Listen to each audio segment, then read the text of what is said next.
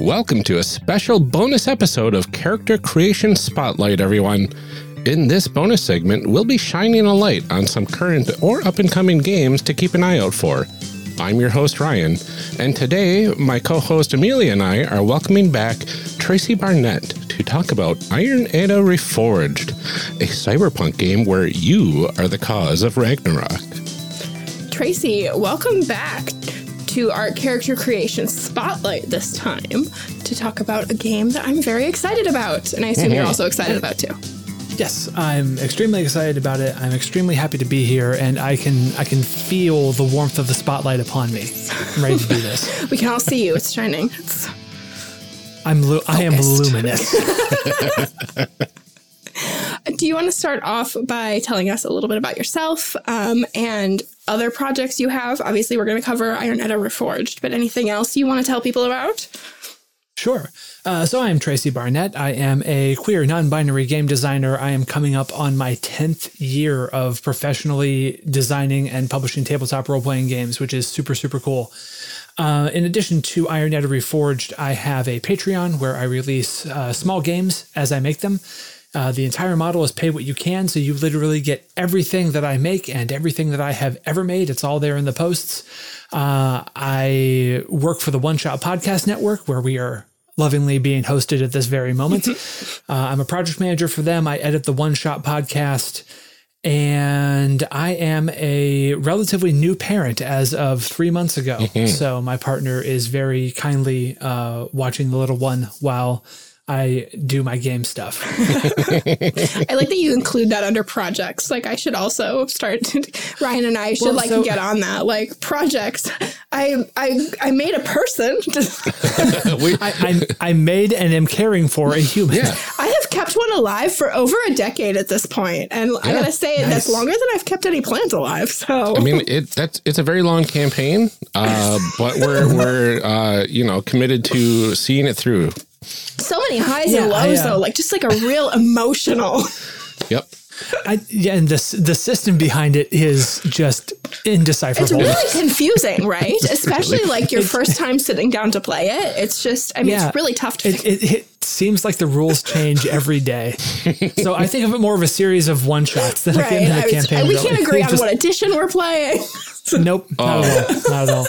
But I am lucky enough to be full-time in games now. So as of like a month and change before she was born, I quit my day job and I primarily work for One Shot, but I do my own stuff. So I'm home all day. So I'm the primary caregiver.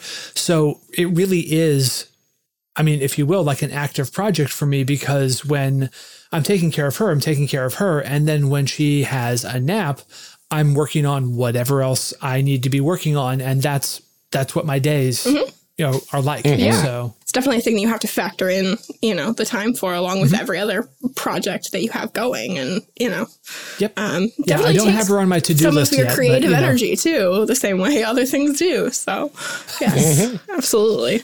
Absolutely. Well, thanks so much for being here, Tracy. Now, since this is an abridged format of our normal format, we'll be just sticking to the highlights of the system with a special focus on character creation. So without further ado, how about we find out what this game is all about? What's in a game? Can you start off by telling us what is the core concept for Iron Edda Reforged? Yeah, so Iron Edda Reforged is a cyberpunk take on the tropes of Iron Edda. I was on here before with Iron Edda Accelerated, which was the sort of high fantasy epic fighting a dwarven mech Ragnarok sort of thing. This is a bit different. So in this, the gods have taken the 9 realms, and it's one now massive city that they rule over in a big Blade Runner-esque cyberpunk dystopia. The thing about Norse myth, though, is that Ragnarok is inevitable, and Ragnarok means the fall of the gods. So in this game, Ragnarok is coming, but it's you. You and the community that you are a part of are going to rise up, and you're going to take down the gods. and it all starts in Jotunheim. Oh, that's amazing. Yes. Yeah. I'm ready to like dethrone God. Yeah. Yeah, it's pretty good. That's amazing. So that effectively answers the sort of setting that we play in and what characters do in this game. Is there any more refined details you can throw into there? Sure. So this project that we're looking at right now and the one that's coming to Kickstarter soon is season 1 of the game. So it features a particular set of gods, and it is set, as I mentioned, in the realm of Jotunheim. In this setting, the giants, there need to be bone bonded for it to be an Iron Edda game. That's one of the 3 core conceits.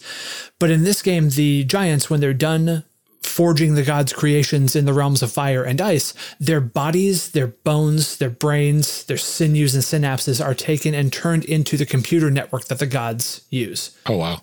So Jotunheim is literally the heart of the core network. So you have a half alive, half dead, semi-sentient co-linked network of giants that is feeding you ads when you pull up your smartphone. Wow. Right? What? And the bone bonded, when they summon the bones, they're literally pulling the computer stuff out of like the walls and making the big thing that they that's beat amazing. down with. Yeah. So season 1 starts in Jotunheim. It features 3 of the gods. So it's Tyr, Mimir, and Thor.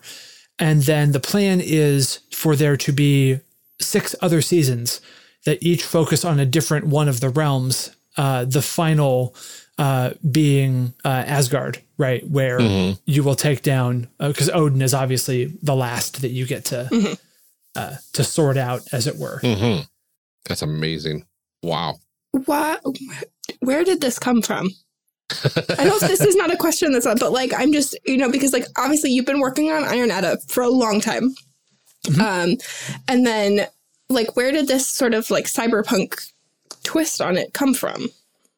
So in the original Iron Edda Kickstarter, War of Metal and Bone, way back in 2013, I think, or 2014, I had a bunch of stretch goals where people were going to take the 3 core, I mentioned the 3 core conceits. The 3 core conceits is that Ragnarok is happening. Humanity is bonding themselves to the bones of dead giants to fight it. And everyone belongs to a warrior clan. Those are the 3 things that make Iron Edda, right? And there were stretch goals up to $100,000 because my eyes are far bigger than my stomach. And I had a bunch of guest authors who were going to come in and reframe Iron Edda however they felt like it. So we had sci-fi takes, we had other fantasy takes, we had superhero takes. And it's an idea that I still believe in because it's like the principle of you ask 2 artists to paint a tree, even if they're looking at the same tree, it's going to be different because they're bringing their own stuff to the effort. And I've been thinking about, the world at large and how you could have some catharsis against the brutal hand of capitalism that overlays all of us. And I wanted to make more Iron Edda stuff. So it all just sort of came together because the twist on it being Ragnarok being you is super compelling, right? And I'm playtesting this with B. Zelda and Alex Flanagan and Jeff Stormer. And right? Just a few folks. Just like not to name drop or anything. Just, Just some friends, close personal friends. Yeah. But we were doing the project, and part of my business model that I am doing now as a full-time creator is I want to do a zine-based Kickstarter roughly once every 4 months or every 3 months or so. Like once a quarter, I'm doing a zine because that gives a nice pop of income because I can make those at a profit. And I had a sequel to You Are the Dungeon that I was working on, and I wasn't feeling it. Like the juice wasn't coming. And so I floated the idea past them of what if we just took Jotunheim? What if we just did the realm we're doing as season 1 and then the others followed? And they were like, yeah, that seems doable. And so that's what we're doing. So the podcast of us doing the playtesting is coming out on September 28th when the Kickstarter launches, also hosted on the One Shot Network, podcast network. And when the campaign funds, I'm going to be producing an actual play podcast or an actual play video series with B. Zelda and DJ, also Big B's on Twitter, and Danny, Brutal Dan on Twitter. And we're going to have a 6-episode series that One Shot is hosting as well. Cool. So we're doing the Kickstarter is a zine and a podcast and a video actual play series. Very cool. That's so cool. I think the idea of like being the one that brings about Ragnarok is like a very timely, I think a lot of us have probably been very feeling the cyberpunk feels the last like year or two of just like, the corporate world just kind of taking over. And sorry, world, your dystopia is showing. Yeah. Look, Ryan and I complain about capitalism plenty on this show. So I think Been like your past 4 villains. I think it has. It's like, what is our villain? Capitalism. So I think like we've obviously been feeling that. And the idea of like, being able to like do something about that is I really wanted to play a good cyberpunk game lately because it's very cathartic to be able to like actually do something about that instead of like the sort of like helplessness and flailing that I feel in my real life right now. So I think this is very timely too. Wonderful. What kind of materials do we need to play this game? I know that Iron Edda was a Fate accelerated game. Is this still in that same system? Are we doing something different? It is something different. It has its roots in other systems. Like there are things about it that are reminiscent of Fate. But really you just need D6s because the big the big sort of cyberpunk game in the industry is Shadowrun, right? That's the one a lot of people have heard of. And so I riffed on that. The dice mechanic is very much Shadowrun, right? You have a pool of dice, there's a set difficulty target number, and you're looking for 5s and 6s as successes. Okay. But there's a lot of other stuff that it has going on that we'll get into, because even though this is just an abridged version, the system is really compact. Okay. So we'll literally hear about all of it without much of an issue. So we don't have to learn Shadowrun to play this game. No, that's what I'm hearing. not at all. And I just want to like put that out there for everyone. You don't have to learn Shadowrun. You can just play this game. Because I don't want to learn Shadowrun. Like I love the Neoscum podcast. I don't think anybody that's ever played Shadowrun. I don't want to learn it. No, I just want someone to tell me what a stat and ability I need to put together, and then I can roll my D6s, and then you can figure out the math. Right? Yep. Like you tell me how many. Forklift. I'll throw them on the table, and then we'll go. Yep. Yes. Yeah. Exactly.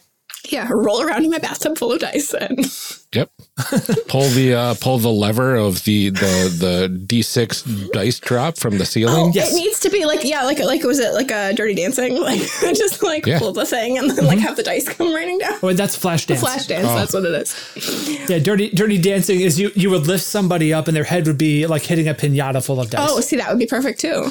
Yeah. You could have the time of your dice. I'm thinking of the slime from You Can't Do That on Television. That's good too. Only D6s. What I'm hearing is we need a tank and a lever, and you pull it, and D6s come out. Yep. Where's the Kickstarter?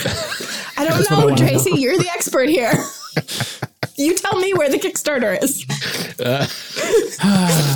You're right. I'll cop to that. When you're right. Okay, so what sort of characters then can people make in this game? Whatever you want, literally. So the only thing that is true about all the characters is that every character belongs to one of the 9-10 warrior clans. They are all listed out. They're the same warrior clans in the previous Iron Edda games. So they are Bear, Bone Bonded being the 10th, not really a clan in a traditional sense, but it's still there. Dragon, Hammer, Horse, Ox, Raven, Snake, Wolf, and Sparrow. So the cool thing about characters in this game is that they are super, super duper easy to make. And there's a really good reason for that. When you start off, you'll do neighborhood questions the way that we're going to do here in a little bit, and you'll make your characters. But say you meet someone new, like the neighborhood matriarch or the person who owns the club that you all go to, right? Whenever you meet a new character, and I'm not even saying NPC on purpose, when you meet a new character, the group stops real quick and makes that character, with every player contributing one of the 3 details that a character needs. The reason you do it that way is because when we watch stories on television or in a movie, we rarely, if ever, just see the story from one character's perspective, right? Mhm. There's another scene where you can have dramatic irony. Well, this character is doing this thing, but the other character doesn't know about it, right? In Iron Edda Reforged, your group can switch characters as often as you want to. Oh, very cool. So if you make someone and you're like, yo, this person is really, really cool. I want to see what their life is like amidst all of this and how they're contributing to the revolution. Cool. You switch to that character. If they're already made, someone takes them over. You make a few more people around them for a scene. You define the end goal of that scene so everyone has a framework to role play off of. And then you make the new characters. You choose who you're playing and you do a scene. And then suddenly you've got another group of characters and you can have like Charlie Day-esque pointing back at the conspiracy map. Like you can have a web of people that you've all made and you can tell this story from whatever perspectives are most effective for you. Wow. Very cool. Yeah. Really, really cool. Very cool. Oh my gosh. That sounds like our kind of game, Ryan. Seriously. Think of it. Like, think of how many characters you can make. There's so many. Well, it's funny because as we're playtesting this game, the three folks that I'm doing this with, a few times they said, well, this is the kind of thing that I would want to see in this game, but it's your game. This is just playtest feedback. And I said, I asked you all to do this together for a reason. I wanted you three because we can make a game that we all like, because there are players who play like us, right? There are people who want to do this kind of experience. So that's what we're doing. We're making a game that we want to see. And there are other people who will be able to benefit from that. Mm-hmm. Right. Yeah. I mean, and certainly I think everybody should make the game that they want to play. But, there are plenty of people, Tracy, that aren't going to play the same way you are, And so if you make a game only based on what Tracy wants, like it's a limited scope. Not that you don't have great taste, but. Thank you. I appreciate that. This is the first game in a while. I mean, the small games that I've made, their systems are all over the place, but this is the first game, big like Kickstarted published thing since One Shot back in 2012. No? Yeah, 2012. That is my own system, top to bottom. Nice. So that feels pretty cool too. Yeah. That is pretty cool. Yeah. Oh my goodness. So this is the fun part. Can you walk us through the process of character creation? Let's make some people. I can. We will start, as with every Iron Edda game, at least the ones that I write, with making a neighborhood first, because you have to know the context for the characters before you can make the characters. So I gave you all a link to the document. Yes. We're on page 8. There's only one neighborhood and its attendant questions written right now. And that neighborhood is the same one featured in the podcast that's coming to One Shot shortly. And that is the neighborhood of Puppet Strings. There was an uprising long ago. No one remembers who started it. It was put down by the gods and their RPB forces quickly and with prejudice. Those who survived fled to the area that became known as Puppet Strings, a massive collections of ligaments and tendons, all linked cargo transportation systems throughout Jotunheim. The area was thought to be uninhabitable, but one of the survivors noted a pattern to the movements and began to build. Now Puppet Strings is a relatively safe portion of Midgard for those who wish the gods ill. Buildings and platforms move and shift seemingly at random. Any outsiders to the neighborhood risk the loss of life and limb trying to navigate through the razor-sharp warren of platforms and cables. Those born here, or those who have taken the time to learn, navigate the deadly maze with ease. Oh, that's so wild. Oh, yeah. I'm excited for this. Gosh. All right. So, Like every single thing you tell us about this game makes me want it more. I'm doing my job right. I think that's the whole point, Ryan. I know. So, who would like to answer the first question? I would love to. Why not? Fantastic. Roll me a d6 for a top level category. Ooh, dice. Oh no, floor dice. It's a 3. It's a 3. So, your category is here and now. So, this question has to deal with the present. Go ahead and roll again. 1. 1. A note shows up at your home with information on it. What does the first part of the note say? What do you need to decrypt the second part? Oh, why did I agree to go first? I think it says something about like an upcoming change in the pattern of all of these like platforms and things, like sort of a warning that things are going to shift. All right. And I'm noting all this stuff down on the play space that we have. I'm currently on slide number 3. Okay. And then what do you need to decrypt the second part? I think you need the help of someone who is like familiar with kind of like how they're programmed now. I mean, I know that it's, like flesh programs, but someone who's kind of familiar with like how it's determined now, to kind of help me make sense of like the sort of instructions or whatever that's in the second part. Nice. So someone who's familiar with the new algorithm, then, which like think about how when Twitter changes the algorithm, what do? Right. We have to figure it out, right? Cool. Then, as usual, you need to go to slide number 2, and you need to draw something on the map that represents the answer to your questions while Ryan rolls a d6 and gets their question. I rolled a 1. A 1, this is ties to the past. Roll again. 2. 2. Your question is, a vagrant stumbled into incisors claiming to know you. What 2 things did they tell you? And which one was a lie? Cool. So Incisors is a club. It's established in the canon, a few pages up. If you saw the art drop that I did, that's the big building with the skull front. It is a club run by one of the only living giants outside of either Muspelheim or Niflheim. Nice. Yeah. So, okay. What 2 things did they tell you, and which one was a lie? Oh, boy. One of the things I was thinking of, because it feels to me like this is a safe haven because it's not exactly within the direct view of the gods. So I'm going to say one of the things that we're told is that the gods are close to finding this safe haven. The other thing, let's see. I'm going to say that I don't know why I'm choosing like really big things here. Because you're playing a game where you're going to be instigating Ragnarok. I mean, that's fair.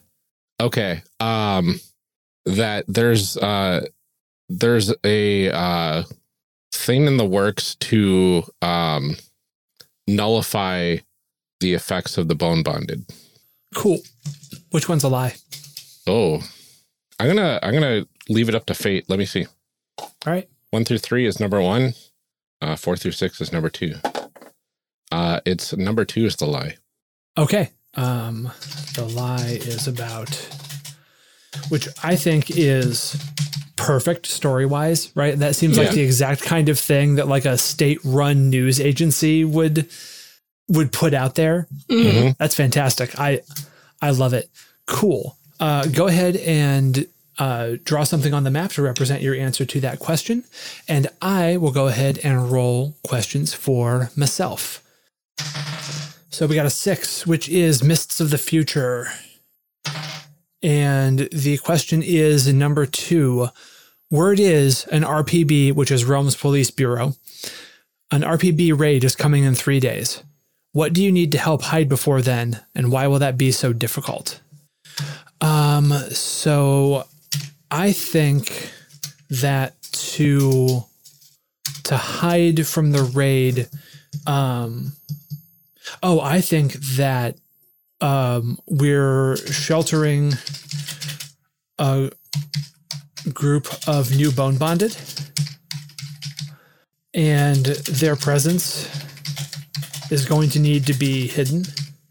And the reason that's going to be so difficult is because the giants that they're bonded to, they've recently been part of like other programs and subroutines and algorithms that the gods have been mandating. So now they've got freedom in the network for the first time in who knows how long. So their giants are like kids on the last day of school. Oh, right? Yeah. And the bell's just rung. So the giants are freshly released and running amok. Awesome. So on my little space here, I'm just going to... Is this an eyeball, Ryan? Yeah, because the gods are they're watching. They're watching. Somebody's watching. And we're going to put that over there, and we're going to change that color to yellow. So that's like a computer system with like a lightning bolt running down into it because everything is just going on the fritz. Overpowered. All over the place. Exactly. So that is the framework within which our characters exist. So we now move to slide 4. And this is all you need to make a character in this game. Wow. Every character has a name, their warrior clan. There are 3 details. Details are like aspects in Fate, right? They're short, descriptive, true phrases. Every detail is linked to a number. That number is the number of dice that you roll when you are in a risky situation, or the uncertainty would be beneficial to the story, right? Mm-hmm. Any other time, you either succeed at the action outright just because it makes narrative sense for you to do so, or when you are in a risky situation and you want another control point back, which is what you use to highlight a detail and re-roll your dice, you can choose to fail an action on purpose. And that gets you a control point. It's the opposite of like a GM compel, right? Because the mechanics of that are a little sticky for me. When playing Fate, it's not my favorite part of the system. And so I just got rid of it and made player-driven failure the mechanism by which you get more points back. It feels a little like the belonging outside of belonging, a little bit like that mechanic. Who's been reading a lot of belonging outside belonging games recently? That's me. I was gonna say, yeah, who could it be? So all you need to do is come up with a name, pick one of the 3 warrior clans that we have available to us, and then write in your details and drop in some gear if you want to. Choose some pronouns. There will be genders listed with each of the warrior clans, and they are going to be very much Sleepaway style genders, like a rusted sword, the battle cry of a dying warrior, right? Like those are going to be the genders for this game. Cool. So Amelia, since you went first, if you'll take the leftmost box there, Ryan, if you'll take the middlemost, and I'll take the one on the right side. All right. Cool. And I'll let you 2 choose your clans first, since we only have 3 to choose from. We have Wolf, Snake, and Bone Bonded as of today, because the others are not written yet. Okay. Can you tell us a little bit about the wolf and the snake? I know what the Bone Bonded are, but I don't remember the other ones. So, wolves, their archetype is group cohesion and recruitment. Wolves are the glue that holds their group of friends together. More than a few have the ancient phrase, "the pack is all," held in a place of honor in their home or tattooed on their body. Their abilities involve teamwork, setting up their allies for success, and tending to those they care about. They aren't the face of any given group. That honor is reserved for sparrows, but they do have a tendency to bring the most recruits in for the fight against the gods. And then snakes. Stealth and covert operations is their overarching theme. Get in, secure the asset, and get out, unsuspected and undetected. This is the way of the snake. You might use social networking in disguise to work your way into a corporate office. You might don tactical gear and use slicing tools to break into a secured facility after hours to find what you need.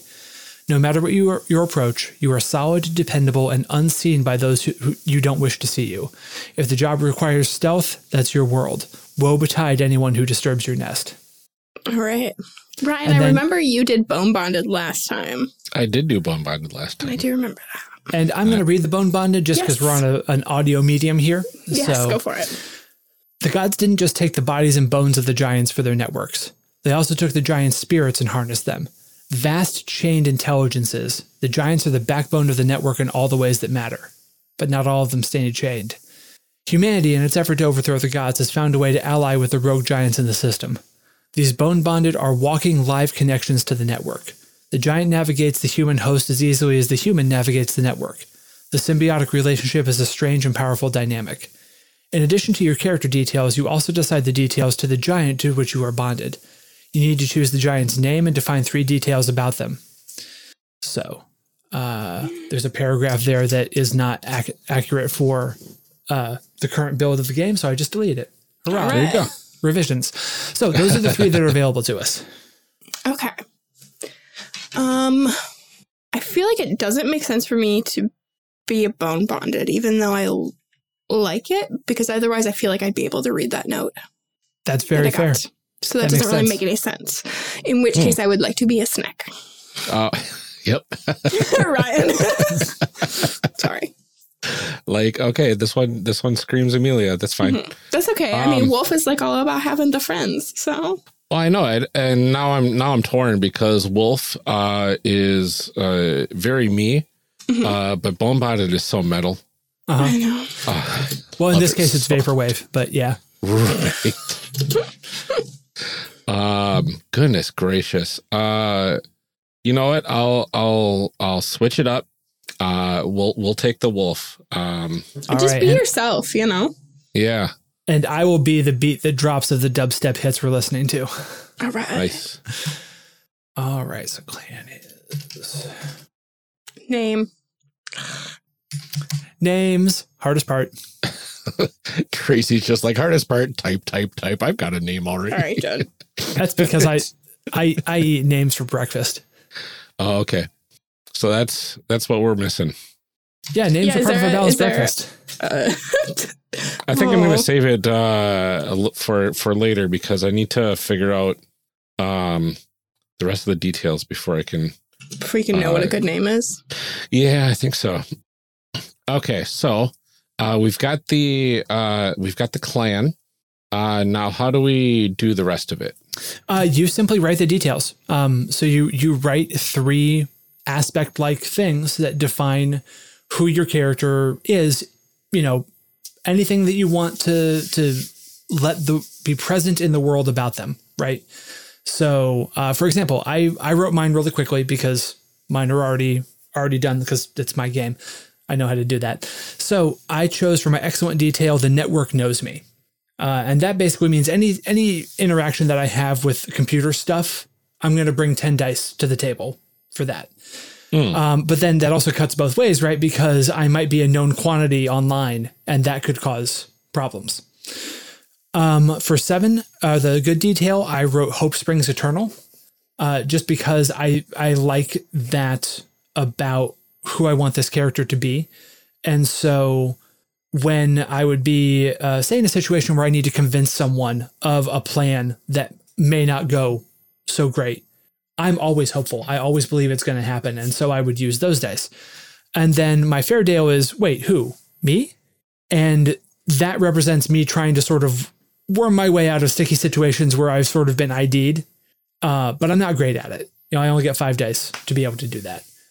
So that's that. I just made the details, and I can see you all are typing as well. All right. Oh, some good details coming down. Some good details coming down. No, those were excellent. Now I'm good. Okay. I almost said fair, and then I realized that we'd be in a who's on first, third base situation, and I just stopped.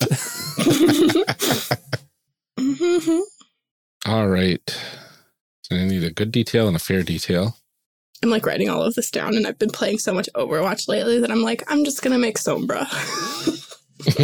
That's great. Sombra's a great character for this setting. Love Sombra. So you're just going to put down for fair, everything can be hacked in everyone. Right? I'm thinking about it. I'm going to do it. Just put her barks. It's fine. Just trying to think of more Arnold Schwarzenegger quotes. It's not a tumor. Get to the chopper. Get to the chopper. Okay. What is a good? Nice. I want to give myself like really weird gear, but like then I'm like, you would never use that in a game. But then also I'm like, you're not playing this game, so it probably doesn't matter. I could give myself whatever I want. Also, it's a cyberpunk game. Gear can be like really esoteric and weird. That's true. Okay. Yeah, I mean, I got to go with it. Do it. Were you just looking up Schwarzenegger quotes? I was. I was trying to find ones that fit the Wolf Clan well enough. Awesome. So for my excellent detail, I went with "Come with me if you want to live," and then my good detail: "If it bleeds, we can kill it." And the fair detail: "I'll be back." So I'm thinking like the first one is like trying to rally people or whatever. I'm assuming we can interpret it throughout the game. To come with me to convince people, basically. The second one, it would be for trying to pep talk people into going up against the odds. And then the last one is I'm always gonna have your back effectively. Nice. Yeah, I went with, from excellent detail, I share the city's heartbeat, which I wanted to be just like being able to like move silently or sort of like in rhythm with all of the other things that are happening. Nice. My good detail, I picked It's a Shortcut, which is just knowing my way around everything and how to, we talked about the platform sort of moving at random and like knowing that, really, really well. And then my fair detail, I went ahead and picked Everything Can Be Hacked. Awesome. So there are also 3 slots for gear. Gear is just something that you name. You get an extra die to your pool if your gear can help you in a situation.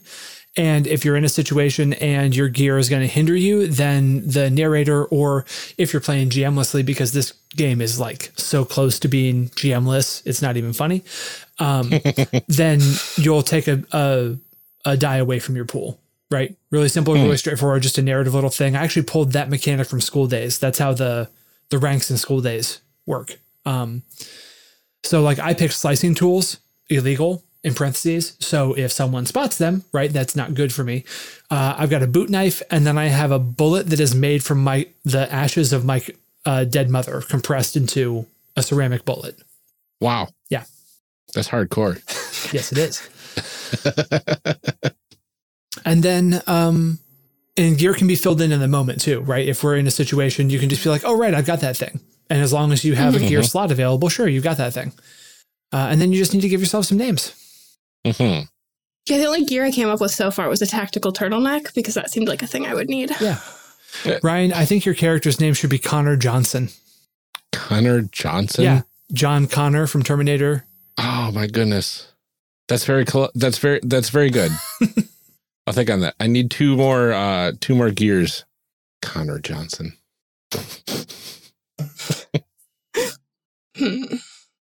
We're just going to do this. Watch this. Take that, internet.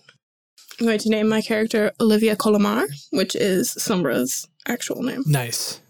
Which I know because I looked it up on the wiki. I don't know. I'm going to just have to think on gear if it comes to me. But I don't feel like it's, Just looks weird. Connor Johnson. Why does it look weird? I don't know. I think it looks great. But yeah, I mean, like you're pondering a name and you're thinking about gear, but like that's it. The character's done. That's everything. Yeah. All I've got right now for gear is just the biggest sword. Yeah. Nice. I mean, what else do you need? And then the only other mechanical things that you would need to know if you're playing the character is that every warrior clan follows what's known as a way. And in this game, there is only one set of ways for each clan. But like in season 2, there's going to be a new set. In season 3, there'll be another set. So you'll be able to choose different like power sets for your character. And I've got the bone botted up in front of me still here. So this way is the way of the network. And every way gives you 3 abilities. One ability that's at need, so you can do it anytime you would roll the dice. One ability that you can do once per scene, and one ability that you can do once per session. Which is a riff on 4th edition's power structure, right? At need, so on and so forth. So the bone bonded, their at need ability is Ancient Flex. Whenever you do roll to do something with the network, you take 2 of your die pool and set them to successes before you roll. And you say how your giant ensured those successes. Once per scene, glitch in the network, you can exploit a network resource of difficulty 3 or lower. Just do it, right? And then once per session, it's the living network, which is also summon the bones, right? Because the bone bonded has to be able to call up a giant mech of bone network stuff. Oh, that's very cool. Yeah. So everyone has that. And so if we were playing and I like that mine is called Lights Out. I'm so excited about this. Yeah, the first ability is called Lights Out, which is a very somber thing.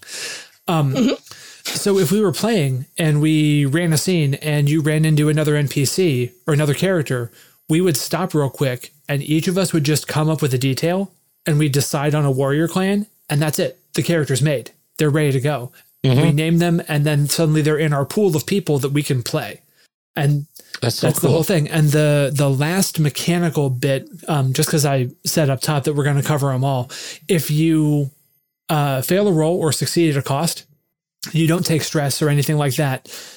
You get glitch dice, and glitch dice are D6s of another color that the next time you would take an action, whether you would normally roll for it or not, you have to roll and you have to include your glitch dice. And if glitch dice come up with hits, then narrative things happen to you in accordance with how many hits it is. And it's just consequences that make sense in the moment for the story, because since you're not playing just the one character, it's okay if they die if it makes narrative sense, right? It can be a dramatic and impactful thing because you're not, as a player, stuck. You have literally anyone else in the world that you want to play.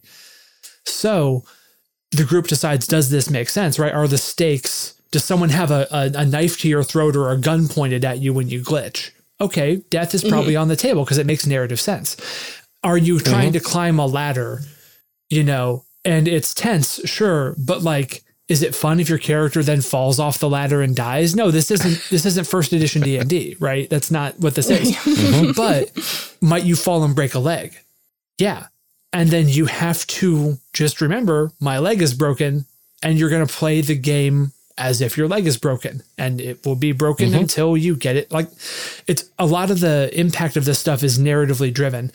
There is a mechanical layer to it as well. Like, say, okay, well, for the rest of this session, your at-need ability is not going to be available to you, right? Because say you wanted to use Lights Out as your Snake Amelia, right?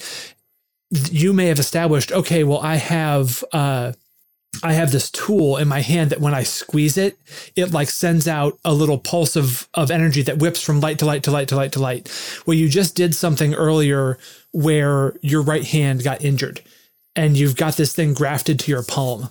Well, okay, then until you have a chance to get that fixed, you can't use Lights Out. Right.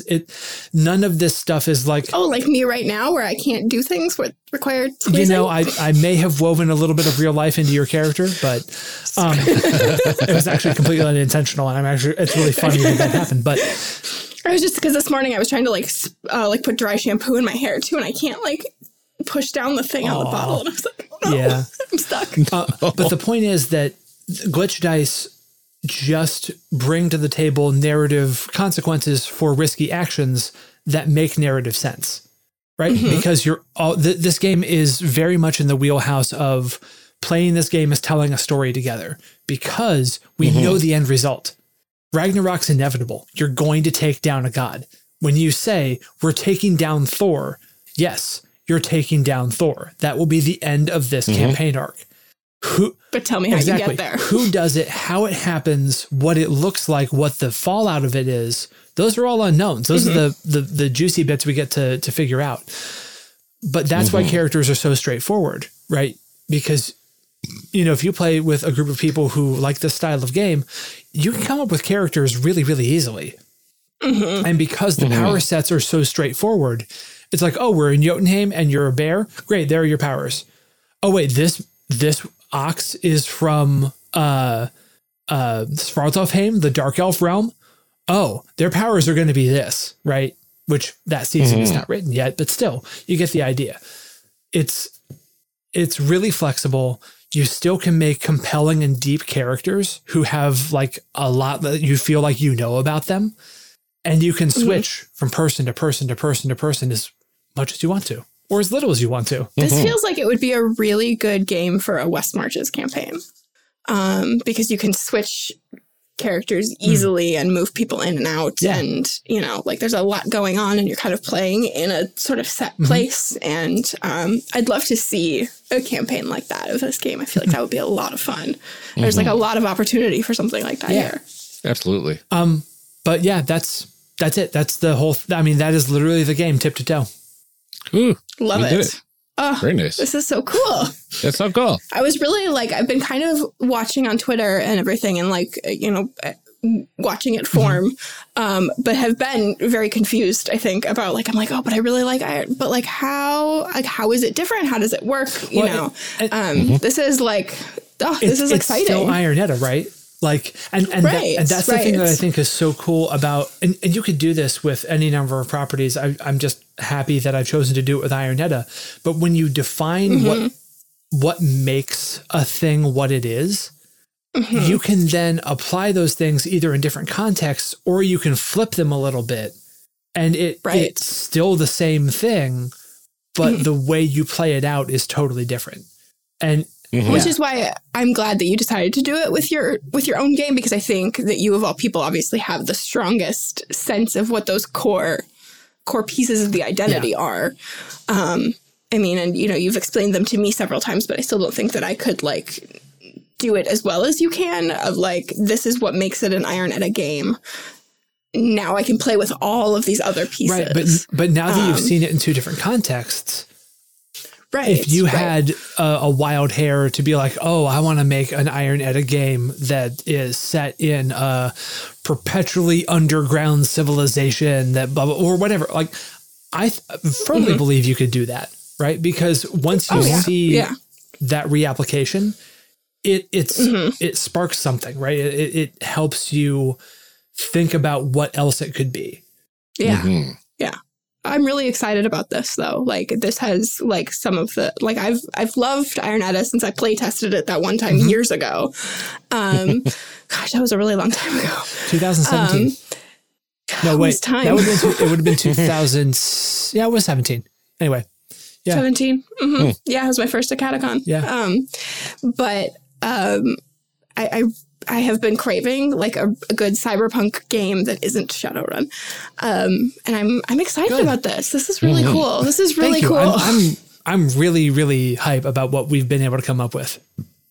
Yeah. Yeah, absolutely. You should be. Absolutely.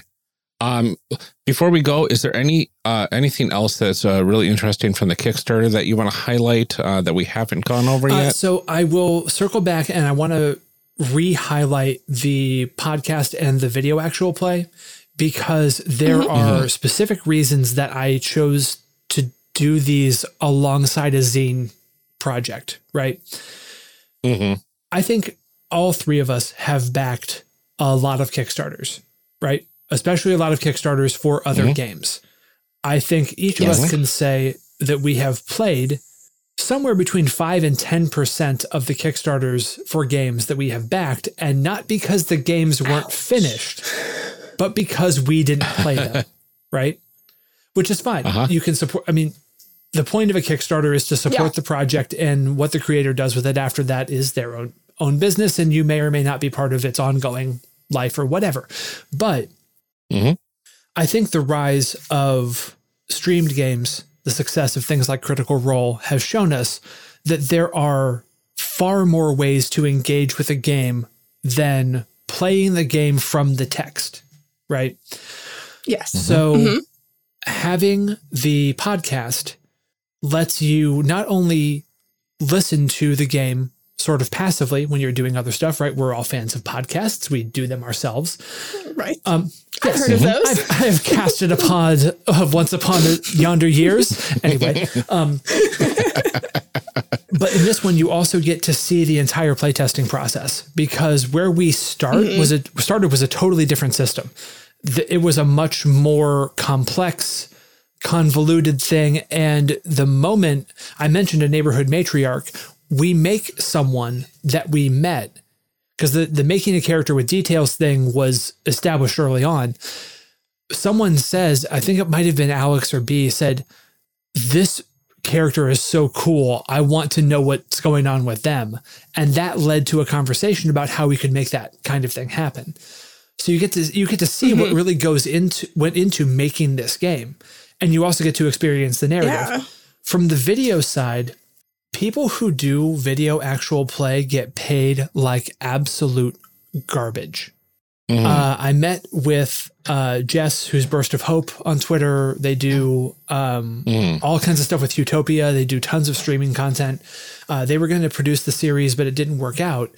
But I still gained a lot of valuable insight from them in that if you pay performers $30 an hour, you're in the top 10% of what people are getting paid to do video actual plays.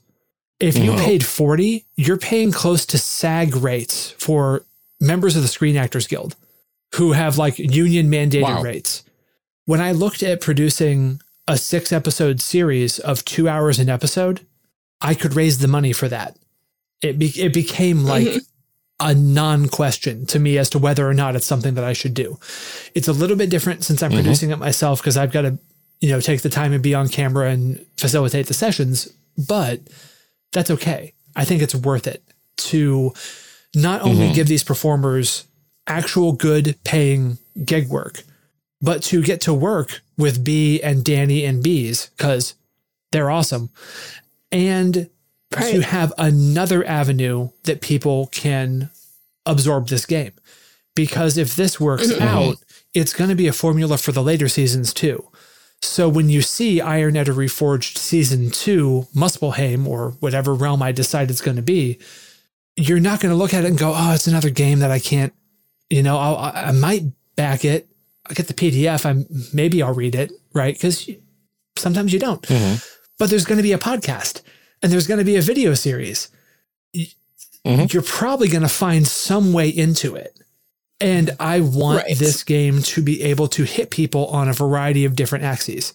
And those are the 3 big ones right now. So, yeah. I think that there's value in like learning to play games that way too. In the last year or so, I've started like really reading RPG books cover to cover. Yeah. Because I had to. But like prior to doing all of this stuff with the Ennies, I was much more likely to consume RPG content or to learn how to play a game from an actual play podcast. And then I would sit down at the table with friends and be like, okay, I understand how this works in practice, because I would read it and then be like, I don't really totally get what the rules are set, and I know lots of people who like prefer to have streams on because they can throw it on their iPad or something while they're doing dishes. And, so I think the accessibility of it too, for people being able to like absorb the game and before they take it to their own table is hugely different and important. I agree completely. Well, is there anything else that you want to cover before we head out? Any last words, Tracy? This is the last chance. It's my last chance. 407 years ago, our forefathers brought forth I know. I can do the first paragraph. I had to learn it in 5th grade. It's as far as I can get, though. These will be my final words then. This episode is dropping the day the Kickstarter launches on Tuesday, September 28th. So it is running from now until the middle of October. You've got about 3 weeks to go and back this. You get the zine at every level. You can get it signed and personalized. There's even an option to get to play a session of this with me if you feel like doing that and you have the disposable income. And everybody gets the podcast and everybody gets the actual play. Alongside this, the first episode of the podcast drops on the One Shot Network also on September 28th. So when you're done listening to this, if you want to hear that session 0 where we establish the puppet strings that is in the campaign of the playtest, you can go listen to it. Oh, so good. I'm very excited. Oh, same here. I'm always excited when you put stuff out, but now I'm like, oh, I know what this is. Yep. I was excited before I knew what it was. But now, thank you. That's high praise. I really appreciate it. Well, Tracy, thank you so much for joining us to talk about Iron Edda Reforged. You are welcome. This is a pleasure, as always. Can you remind everybody where they can find you online? You can find me online anywhere at The Other Tracy, Tracy. Well, thank you so much for doing a special bonus extra episode with us. And thank you to everyone for tuning in. Don't forget to check out the Iron Edda Reforged Kickstarter, which is going on right now. We'll see you next time.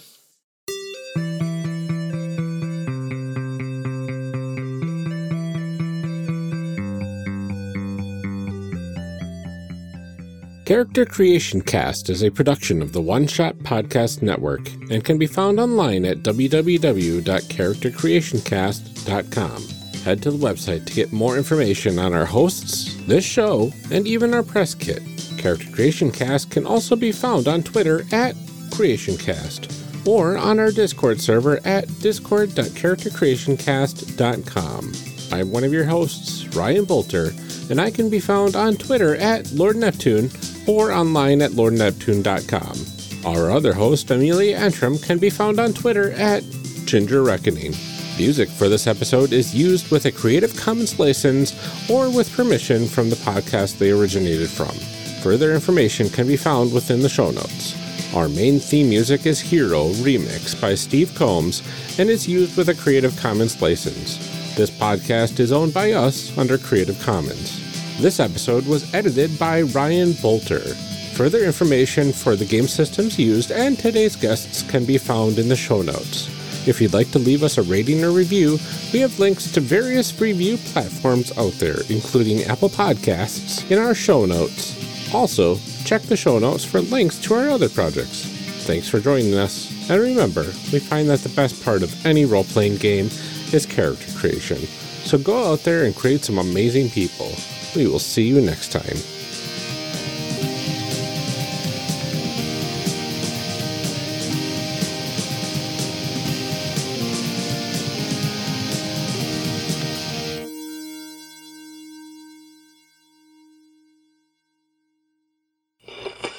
Now we gotta read some show blurbs. Show blurbs. Show blurbs. Show blurbs. Show blurbs. Character Creation Cast is hosted by the One Shot Podcast Network. If you enjoyed our show, visit oneshotpodcast.com, where you'll find other great shows like Neoscum. Neoscum is a narrative comedy podcast featuring 5 Chicago improvisers antagonizing their way through the role-playing classic Shadowrun. It follows a group of misfits and outsiders: Z, the acerbic cyber troublemaker; Pox, the candy junkie klepto from across the pond; Tech Wizard, the public access actor with a petulant thirst for adventure; and Dak Rambo, the nastiest trucker this side of the Robo-Mason-Dixon. Join the irascible Neoscum crew on a puerile rockin' road trip through a weirdo world of tomorrow, doling out street justice to every deeb they encounter, whether they deserve it or not. I am recording. The waveforms. We have waveforms. Yay, They are there. waveforms. And they're delicious. Forming the waves. Forming the waves coming from my mouth.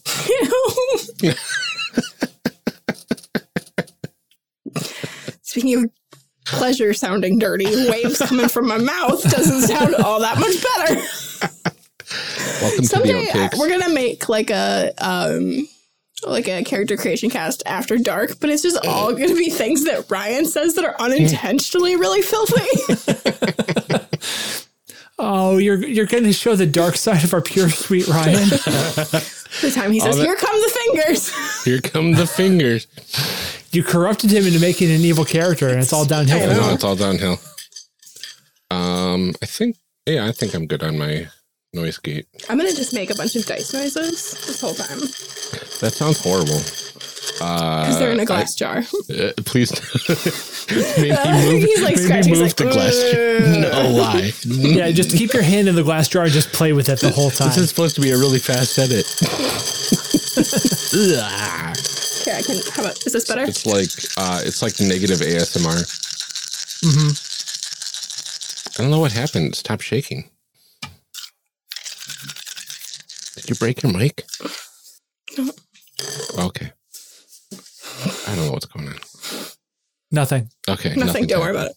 It's fine. Don't No, worry about we are ready to go.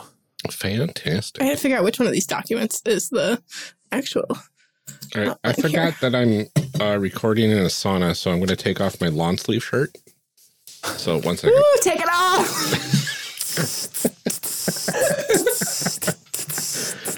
Oh. Yes. Doom, da, doom, doom, doom, doom, da, doo, da, doo, da, doo, doo, doo, doo, doo, doo, doo, doo, doo, doo. I can't go anywhere with you two. Especially not your own song, Ryan. I'm sorry, Ashley. Oh, Lord. Well, enjoy that, If you needed people. some, if you needed some quality outtake content, we got you there. We got you. Come for the content. Stay for the outtakes. That's right. That's why we put them at the end, so you have to stay for them. I know. I was gonna say, I always like want to say it, but then I'm like, I know Ryan will put it in later. That's just more he has to cut out. But like, it's fine. Can you just leave Tracy saying it this time? I was like, I'll overlay now it. Ryan can put me in with the others. Oh, yeah, you're going to get overlaid. That's fine. Yeah. Nice. Well, before we move on, let me start the backup recording. Ryan. So, whoops. In case anything catastrophically fails, we only have 20 minutes to make up. Well, probably 15 technically. Well, only the good 20 minutes, though. Yeah, I know. So, all the part where we were like snapping for Ryan to take his shirt off, it's not in there anymore. Oh no, I'm saving all of my audio. Oh, yeah. You've got my snaps, I promise. Please. I'm saying if we all lose our audio, that would be sad. It would be sad. No, I gave Jude a what for about that the other day because they lost an episode because Steph's audio went bad. And I was like, you weren't recording a backup. And he's like, we forgot to hit record on the backup. Oh, no. And I was like, oh, no. It's been a while. I was like, it happens to everybody at some point, though. I was like, now you're a real podcaster. Oh, yeah? Like, oops. Anyway. Were these here before? Yes. Okay. Yeah, I forgot to clear those out. Okay, I just wasn't sure. I was like, I don't remember putting those, or did like Ryan type in the wrong box? Ooh. Should I stop my recording? We can stop our recording. My recording. Are you curious about the ever-expanding world of tabletop role-playing games but could not possibly know how to learn about them all? Do you love actual play but rarely have time to listen to a full long-form campaign? Do you like joy and fun? If you said yes to at least one of those things, you should listen to One Shot, where every month I, Dylan, bring on a new group of talented and funny improvisers and performers to play a new RPG, resulting in a self-contained and digestible story wrapped up in just a few weeks. We've already featured over 160 games on the show so far, and there are new inventive games being made every single day. So be sure to stop by, find a series that sounds interesting to you, and give it a listen. We hope you'll find new games to play, new performers to enjoy, and new stories to remember.